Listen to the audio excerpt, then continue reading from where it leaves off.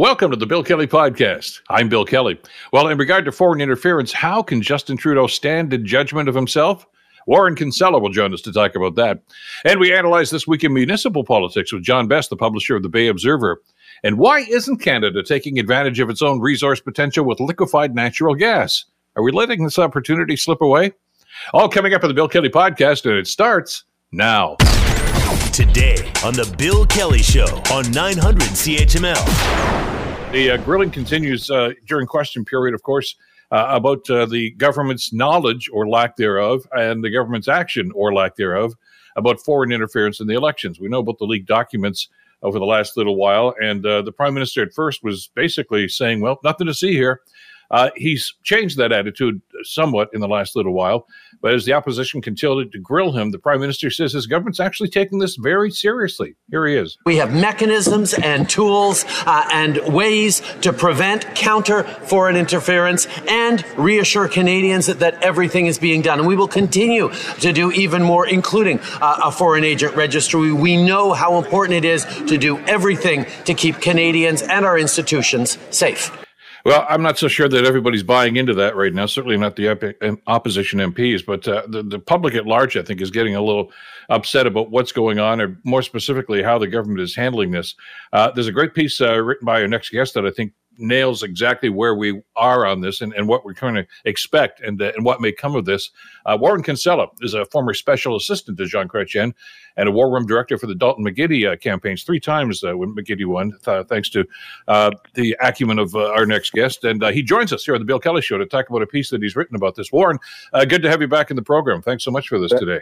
Thanks for having me, my friend.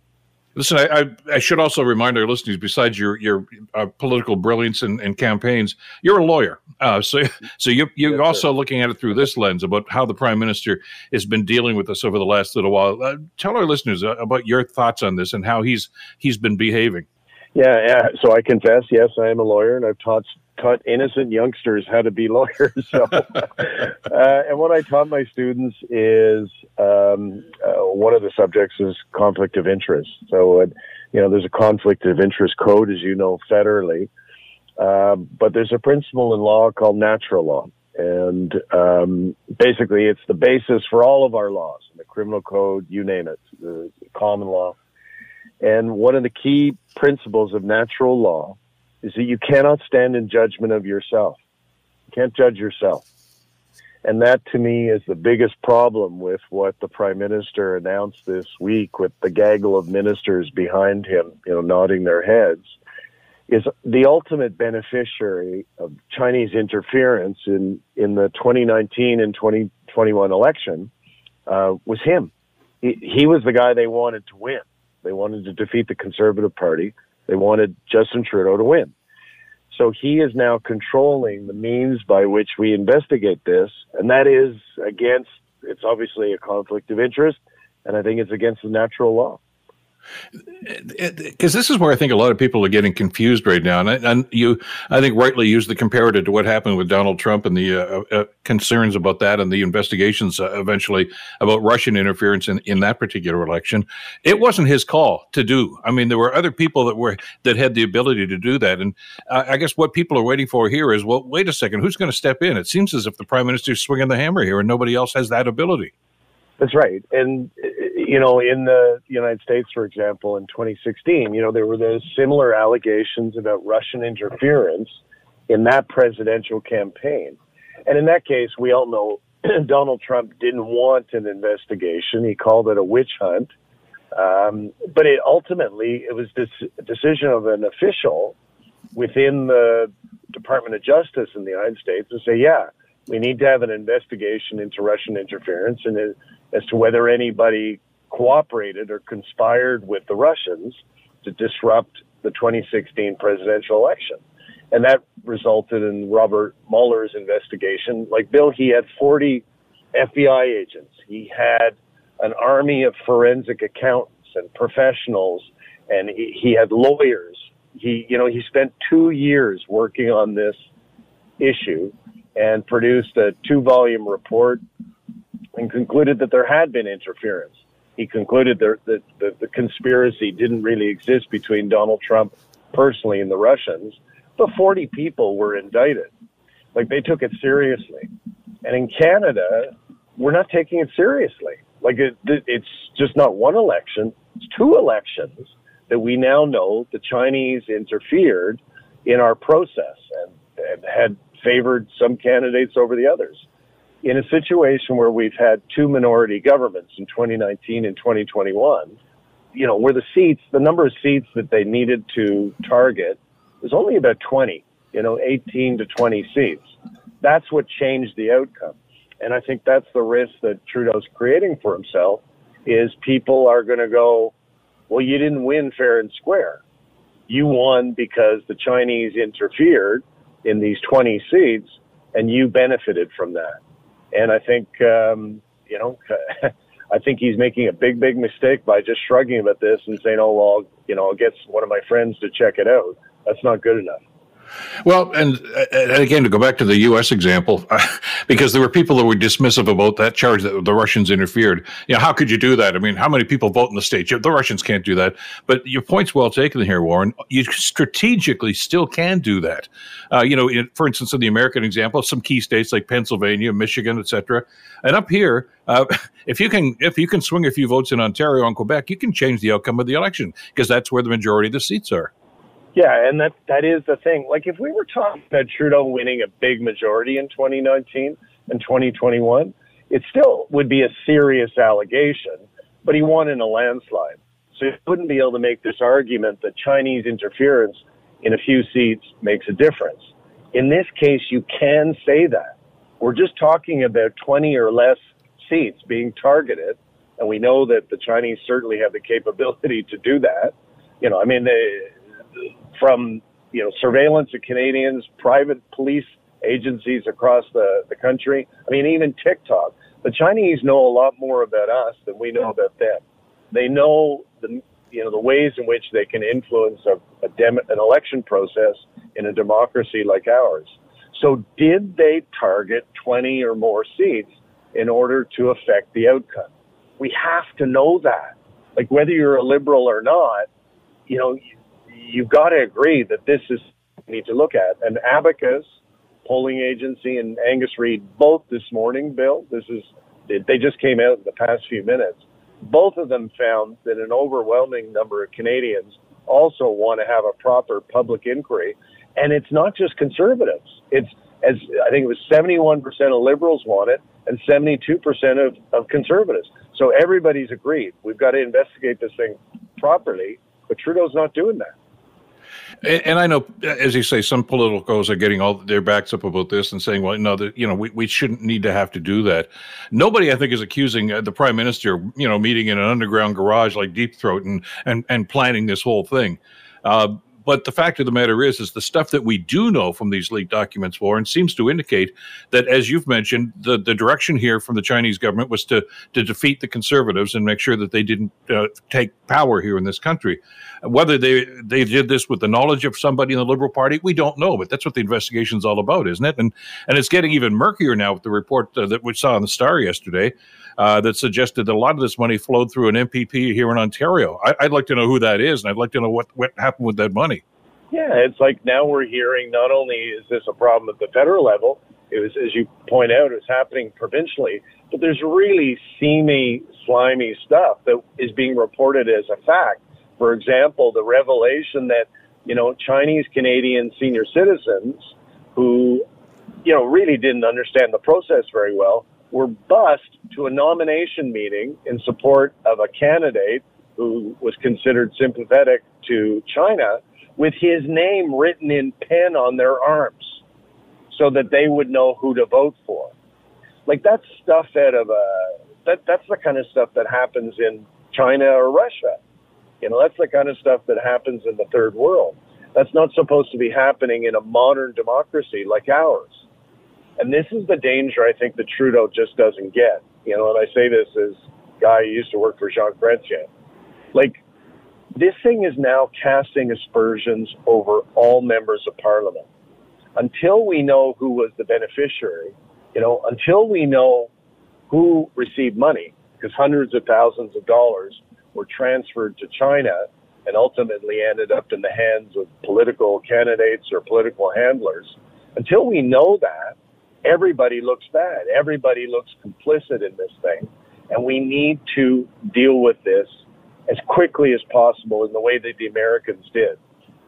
Even under Donald Trump, the Americans investigated this issue.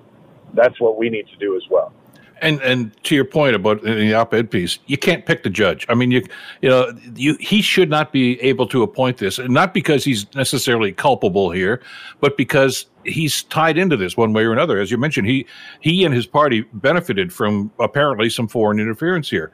We don't know how much they knew or didn't know. We don't know how up the ladder it goes. I mean, we're well schooled in all of these things, aren't we? I mean, from the Iran-Contra deal way back when, and Oliver North, and of course they went on with the Trump situation. Not that we haven't had our share of scandals in this country too, but this is pretty serious stuff. It's not going to fall away and fall off the news cycle in the next couple of weeks, is it? No, and clearly Trudeau felt that it was going to, and it's true. Guys like you and me, we talk about scandals all the time, but Joe and Jane Front Porch, they hear it all the time, right? And so until somebody's led away in handcuffs in an orange pantsuit, they don't pay a lot of attention. This one is different. And these two polls that came out from Abacus and Angus Reid this morning show it. People are now paying attention to this one. And I think that's why Trudeau did the reversal. Just last week, just a week ago, as you know, he was adamantly refusing to have any kind of proper inquiry into this thing. Well, then he does the about face earlier this week and says, okay, now we're going to have an investigation. But it's like, no, Justin, it's not an investigation if you control the guy or the gal who is writing the report. You've got a stake in the outcome. You've got to show us, the importance of making it independent. And so far, he's not showing that kind of understanding. This committee that he's talking about, correct me if I'm wrong, these are elected officials. Isn't it a combination of senators and MPs? Yeah, and there is a tradition for that. Like, for example, the oversight for CSIS is a multi-party committee. But, their deliberations are held in secret for obvious reasons, and their mandate is pretty narrow. This thing, I think it requires a police investigation. I don't think the RCMP is equipped to do it. We need to have a full investigation because this is a criminal activity took place. When you interfere in an election in Canada, whether it's, sending somebody to the wrong polling station or, giving a candidate hundreds of thousands of dollars, that's a criminal offense. We need to investigate that, and I think we need to have some police officers involved in the way the Americans did in 2017. You've worked for some pretty smart people in your time. Chrétien, and Dalton McGuinty. I've got to know Premier and the Prime Minister, well, not that well, but I mean, they seem to take advice, which is one of the, I think, key elements for any leader. You've got to have your own abilities, but at the same time, you can't just think that I have all the answers. I don't know who's conferring with the Prime Minister right now or where he's getting his advice from, but is he finally just going to capitulate and say, okay, you're right, we'll do the inquiry? Or is he just going to keep bucking the trend here? I don't know. I'm terrible at psychology. And this guy, he never ceases to surprise me or maybe disappoint me. Like the thing with Chrétien is, he always believed that sunshine was the best disinfectant. And my view has always been to mix metaphors. Truth is like water. It always comes out. That is the thing I don't understand that Trudeau doesn't understand. This thing has been leaking out for weeks. And it's not the media organizations per se, they're digging it up. It's coming from the intelligence community. And they obviously are unhappy with how Trudeau is handling this, whether it's CSIS or, the CIA or some other, intelligence agency in another country. They're the ones doing the leaking. It's like, Justin, it's going to keep going if you don't take this thing seriously and if you don't do a proper investigation. Well, the ball's in his court, and I mean, the thing you just mentioned here, I think, is well taken, too. We already know that the Five Eyes, our other partners globally here that share in a lot of the intelligence gathering here, are looking at Canada right now with a rather dim view. In other words, you got to get your act together. This is only going to make the situation worse, isn't it? Yeah, for sure. It's just, it's the death of a thousand cuts. If you don't take it seriously, it's going to take a big bite out of your credibility. So, you gotta respond quickly. I mean, that's the best way of doing these things. It's not enough to do an apology. You got to take concrete steps to show that you know how to deal with the problem. And he's just not doing that in this case. And I think he's placing a lot of MPs at risk. Exactly. Warren, always a pleasure to get your perspective on this. Have a good weekend, my friend, and we'll talk again soon. Okay, man. Thanks so much. Take care. Warren Kinsella, of course, who has gone through the political wars and won most of them, as a matter of fact. So he knows what of he speaks and knows the inner workings. And he's puzzled, as a lot of Canadians are, I guess, about how the government's handling this. We'll continue to follow this. As we mentioned, is a story that's not going away. You're listening to the Bill Kelly Show podcast on 900 CHML. Monday, the B'nai B'rith Canada has called on the Ontario NDP party to withdraw the candidacy of Sarah Jama, who they describe as a radical activist who has been associated with groups that have frequently targeted Israel. There's a lot to this story, and our next guest has been covering it extensively. John Best, publisher of the Bay Observer, joins us here on the Bill Kelly Show to give us some insight into this. John, thank you for the time. Good to have you with us, especially I want to thank you, first of all, for the work you've done on this story. This, as I mentioned just before we did the news update here, it's not often that a by-election in the middle of Hamilton makes international news, but that's what's happening here, isn't it? Certainly is, Bill. It's I don't know how much internationally. I mean, it is certainly in the media in Israel as a result of the intervention by the B'nai B'rith.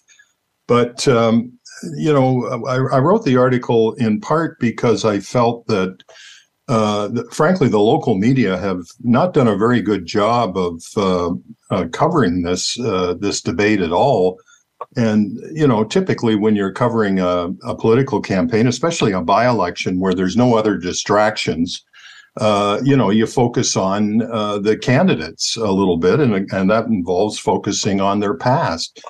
And, a first-year journalism student could go online and check out Sarah Jama's social media posts and see that she holds some very controversial views about Israel. Her views on police go beyond defund the police. She appeared at a Palestinian rally less than 2 years ago where she talked about abolishing police.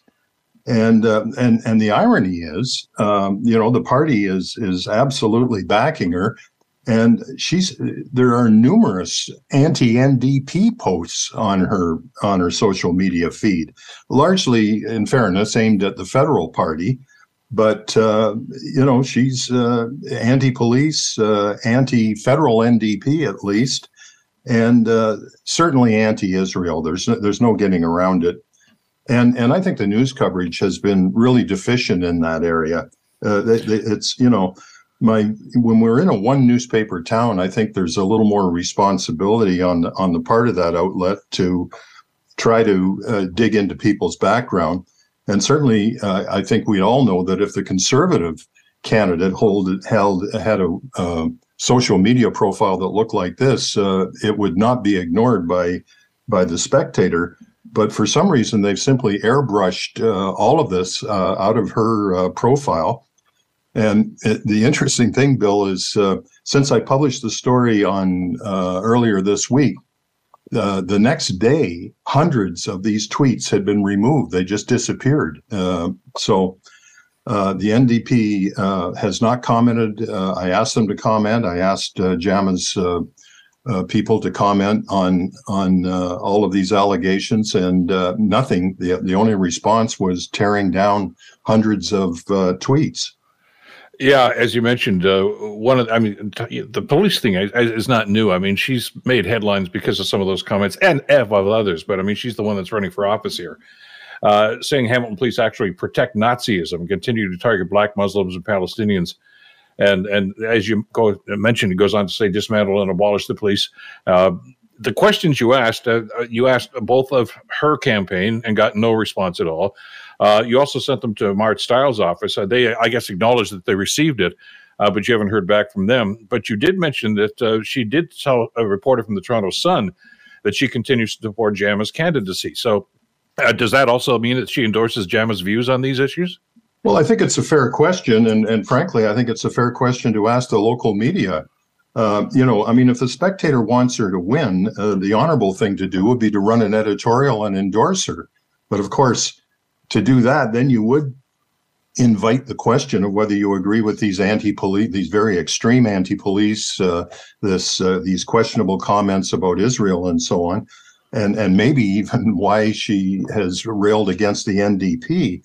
So, but this, I call it airbrushing, just totally ignoring what are really some significant statements on her part. And, and as for the Marit Stiles and the Ontario NDP, I couldn't help but think that, this party has had to defend itself against anti-Semitism attacks. And I couldn't help but think that, probably the two most significant leaders the Ontario NDP ever had were Bob Rae and Stephen Lewis, both statesmen, both Jews. And I don't think either gentleman would want to be within a 10-foot pole of this party right now, because it really does appear to have a problem within its ranks with this whole Israel-Palestinian issue. I don't want to go over the history of this, but I mean, I think it's important to bring this up because your points about Rae and Lewis, I think, are well placed here. And by the way, David Lewis before that, of course, on the federal seat, Stephen Lewis is dead. Right. So I don't know where this turn came about, because all of a sudden this is an undercurrent, and it's not just at the Hamilton area NDP. It seems to be happening with the Ontario Party right now. And you're right, nobody seems to want to talk about this, although every now and then these comments rise to the surface once again, and there's a bit of a furor for a day or two. But kudos to the B'nai B'rith, by the way, for calling her out on this. But once again, it seems to fall on deaf ears. Yeah, it does. And what all this tells me, this lack of response from the NDP, is that they think hanging on to this seat is more important than being accused of turning a blind eye to some of these very extreme views that have been expressed. It's all about hanging on to the seat. And if you think about it, I mean, this seat really is meaningless in terms of the NDP. We're in a majority government situation, which we're going to be for the next almost 4 years. One seat more or less from their total wouldn't really make any difference. And here's another thing that just shows the ultimate hypocrisy of this. At the time the nominations were taking place for this seat, there was apparently at least one other person that was kicking the tires about running, a guy named Sam Kaplan. And he was told that he could not be greenlit as a candidate because of his social media comportment. Apparently, he had posted something that head office found out about. So if they're checking out his social media, his sites, and saying you're not eligible to run because you put something up there that was controversial, surely they had also looked at Sarah Jama's social media and chose not to do anything about it. But in a situation like that, I go back to my previous comment. If they say nothing, do nothing. Does that indicate to me, by process of elimination, that they're okay with those views? That that's fine. No big deal.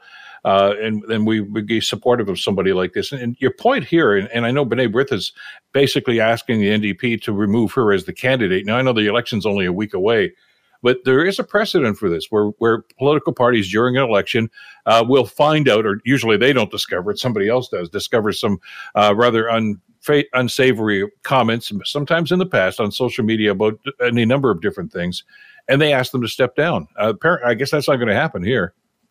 No, and as I said in the story, we're not dredging up something from 10 or 15 years ago that a kid did in high school.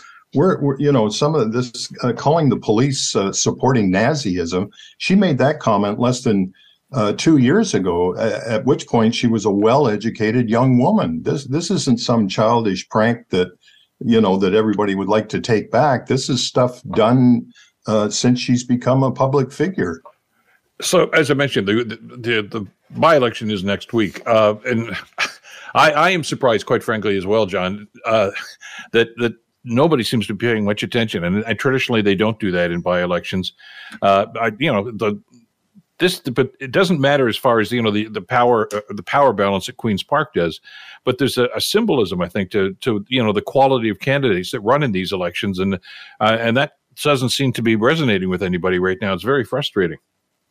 Well, I think the Marit Stiles says she's going to be a wonderful representative for the riding. So what we're going to end up with, Bill, if she's elected, is now we have anti-police political representatives at all three levels in the lower city.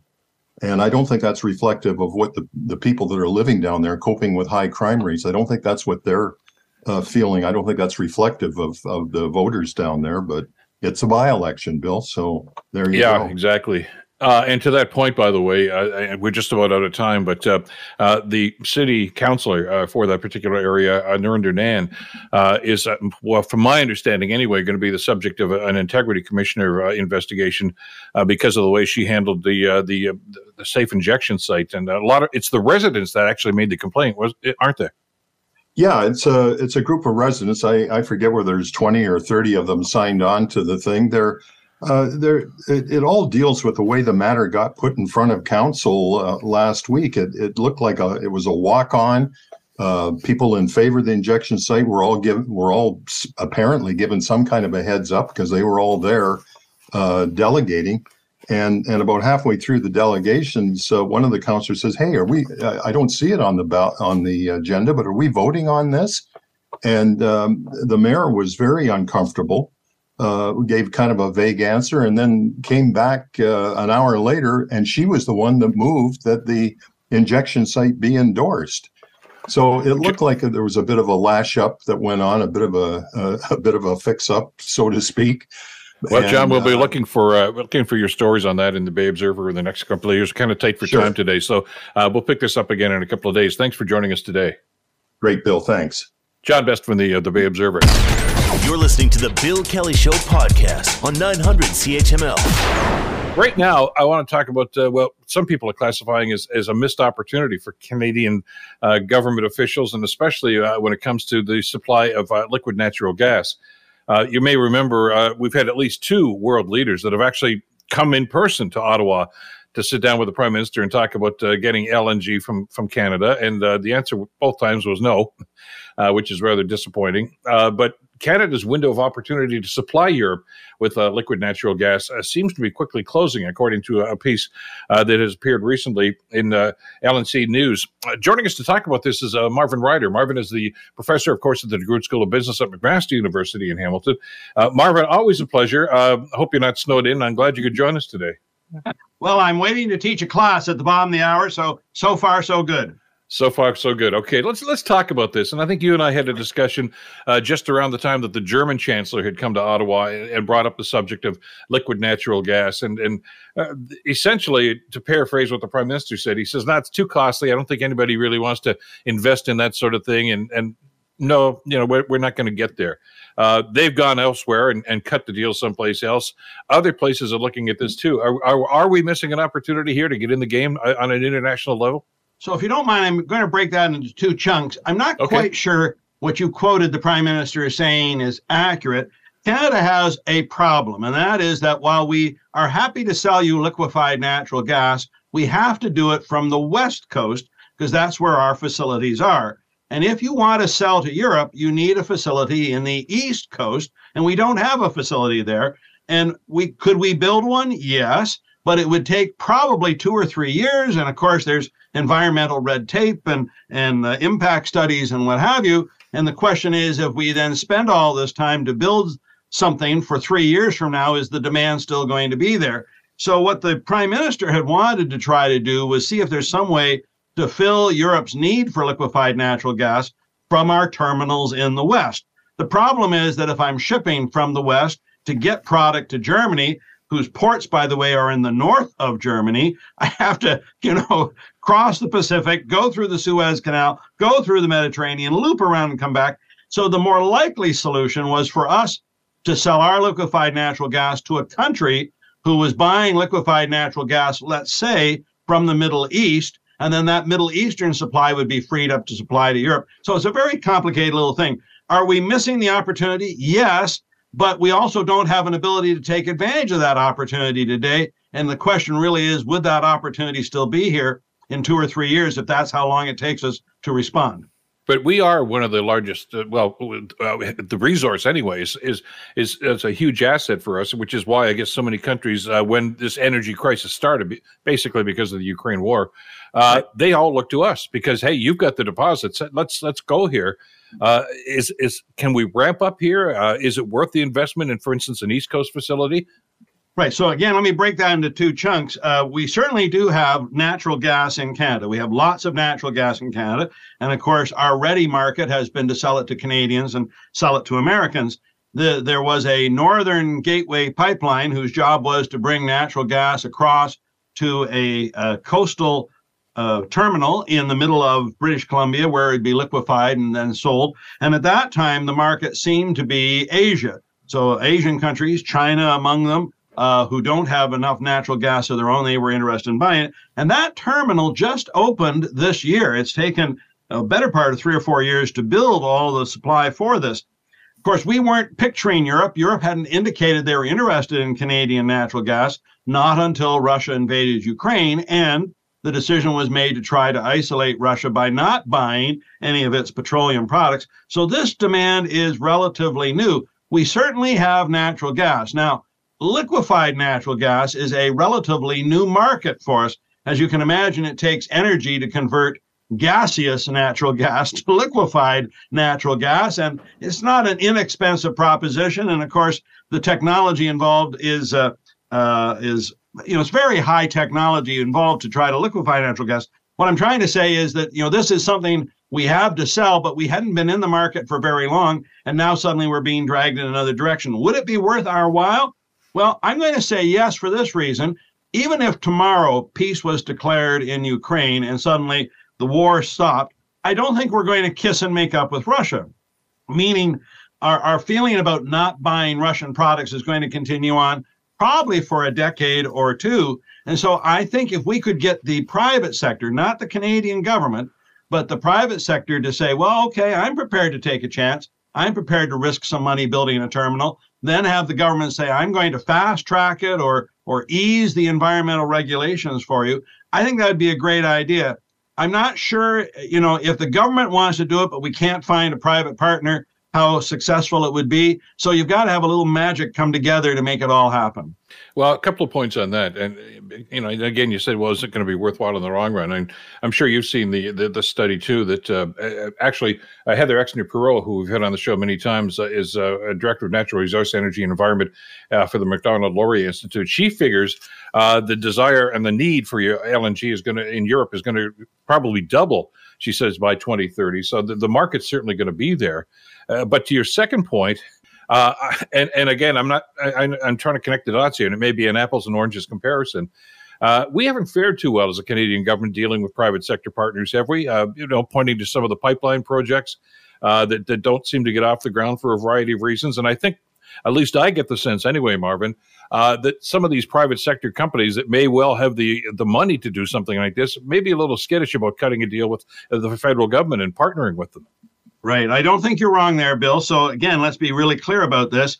Suppose I build a liquefied natural gas terminal somewhere, maybe in Nova Scotia. Of course, I have to get the natural gas there. So what does that mean? Let me think. We need a pipeline to bring natural gas from the West across Canada to that facility. And that means it's got to pass through various provinces. Now, the last time a pipeline like that was discussed, you might remember, Quebec said, no, that's wrong. We're not going to agree with it. And that ended some desire to bring, in this case, it was oil, not natural gas, to the East Coast. So we've still got that problem, even that the federal government is willing. Would the provinces play ball with this? And again, provinces typically, when Ottawa wants something, hold them hostage for something that they want. So, even if you had a private sector partner, yes, you're right. They have been burned several times, not by necessarily the federal government, but the provinces holding these projects up. And look, I don't want to minimize this. Today, more than ever before, we're also interested in First Nations rights. Some of the land that you'd have to cross would have First Nations interest. First Nations say, well, they would like to actually invest in these pipelines so they could share in the benefit for them. So again, in Canada, these projects tend to be a little more complicated to do. Doesn't mean we shouldn't try to do it. And again, if the government wants to do it, it's going to have to work very hard to build credibility and clear red tape. But what I guess I'm concerned about, and what I think a lot of people are concerned about here, is I get the rationale why it would be cost prohibitive for the federal government to go at this alone. I think we all see that, and there would be some stumbling blocks and some hardships that to be overcome. But they don't even seem to be interested in even pursuing it because of that, as opposed to, the old, let's try to find a way to make this work, as opposed to, I don't think so. And if I recall. And again, I'll go back to when the German chancellor was asking about this. There is a plant out in Halifax already, isn't that could be retrofitted? It doesn't. It's not ready for this kind of work, but it was there, and I think it was decommissioned or something. So it's not as if they're starting with a blank slate, are they? Correct. You're correct. There is a facility there that would transfer, let's just say, liquefied products into boats. It wasn't designed for liquefied natural gas, but it could be converted at a cost. But you would also need to supply it with the natural gas to do the conversion. So we're not starting at ground zero, but I'm not sure we're halfway there. It's probably more like a third of the way there or a quarter of the way there. I think you're correct. I think what Canada has said, look, since we're not sure where all this demand is coming from, what we'd rather pursue is an ability for the terminal we have in the West to supply a country who had been buying gas that could get to Germany much easier. So, take just a simple example. Suppose it's India. India had been buying natural gas, let's say, from Egypt. Look, India, you buy Canadian natural gas, give up your contract, let Egypt supply Germany, and both sides win. And I think that's what the Canadian government had been more willing to try to meet the immediate need of Europe. You're asking great questions, though, Bill, about the longer-term need in Europe. And so I think we've got both strategies we need to deal with. How do we heat, if you will, Europe this year and next year as the war continues? But then what is the longer term? And we need probably two different strategies. Not sure Ottawa is looking at the longer-term strategy. Although they are preaching that gospel. I mean, this is very much in line with what Chrystia Freeland was talking about a few months ago, wasn't it, Marvin? That all the G7 nations, and maybe extended to the G20, have to stop their reliance on China and Russia for raw materials and reserves like this and start generating themselves. And I think there was an agreement about that with most of the nations. But if that's the case, I'm getting the sense the message here, although maybe not stated but implied, is Canada, you got a lot of this stuff. You're going to have to step up your game here. Well, right. Again, I think at this point, Canada, because there are multiple ways to replace things. One of the things that Canada seemed to be more interested in was providing the lithium and the ingredients to do electrified batteries and things like that. That seemed to be where the world was moving and where we could make the biggest impact. If you will, forgive me for phrasing it like this, natural gas, liquefied natural gas is a bit more of the old economy. And I think Canada was looking to position itself for the newer economy as it goes. But nonetheless, if I can get 20 years value out of something, I'm not prepared to give up on it. In other words, even if our future is electrification of so many different things, we're still going to need oil and natural gas for the foreseeable future. We do more than simply burn it. We make products from these things, all those plastics, etc. So I think you're raising a great question here. We need to play this game on multiple fronts. Sometimes Ottawa seems to be able to focus its energies on one or two things, but they can't focus on 8 things at the same time. Well, and you could say that the dynamic has changed, and the Ukraine war I think has probably been the catalyst for this, but I think it's caused nations like Germany and France for that matter, and certainly others in the G7 to kind of reevaluate where they're going to be doing their business. I mean, I guess especially in the case of Germany, they can't totally wean themselves off of what's going on with Russia and when it comes to grain and LNG and things of this nature.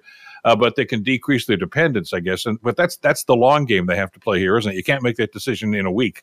Right. Well, of course, I think they would love to move completely rather than just wean themselves a bit or reduce their dependence. I think they'd like to give up completely and go to other sources. It just means rethinking the trade routes. And Bill, we had a visit this week by the president of the European Union.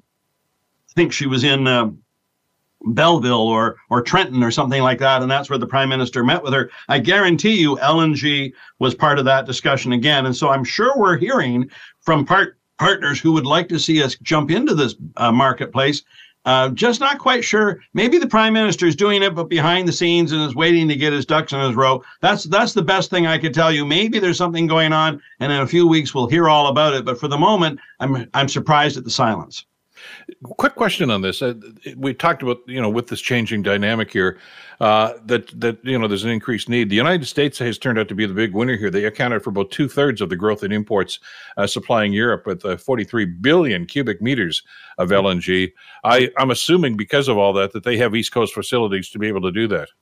Not East Coast facilities, but Gulf of Mexico facilities. Okay. So from the Gulf of Mexico, it's very easy then because it never ices up, it never freezes over. Yes, you have to worry about hurricane season, but it's very easy to fill up these tankers in the Gulf of Mexico, have them jut around Florida, and then immediately steam their way to Europe and fill the need. So yes, the United States had facilities, and they were better able to meet the needs than what we saw Canada do.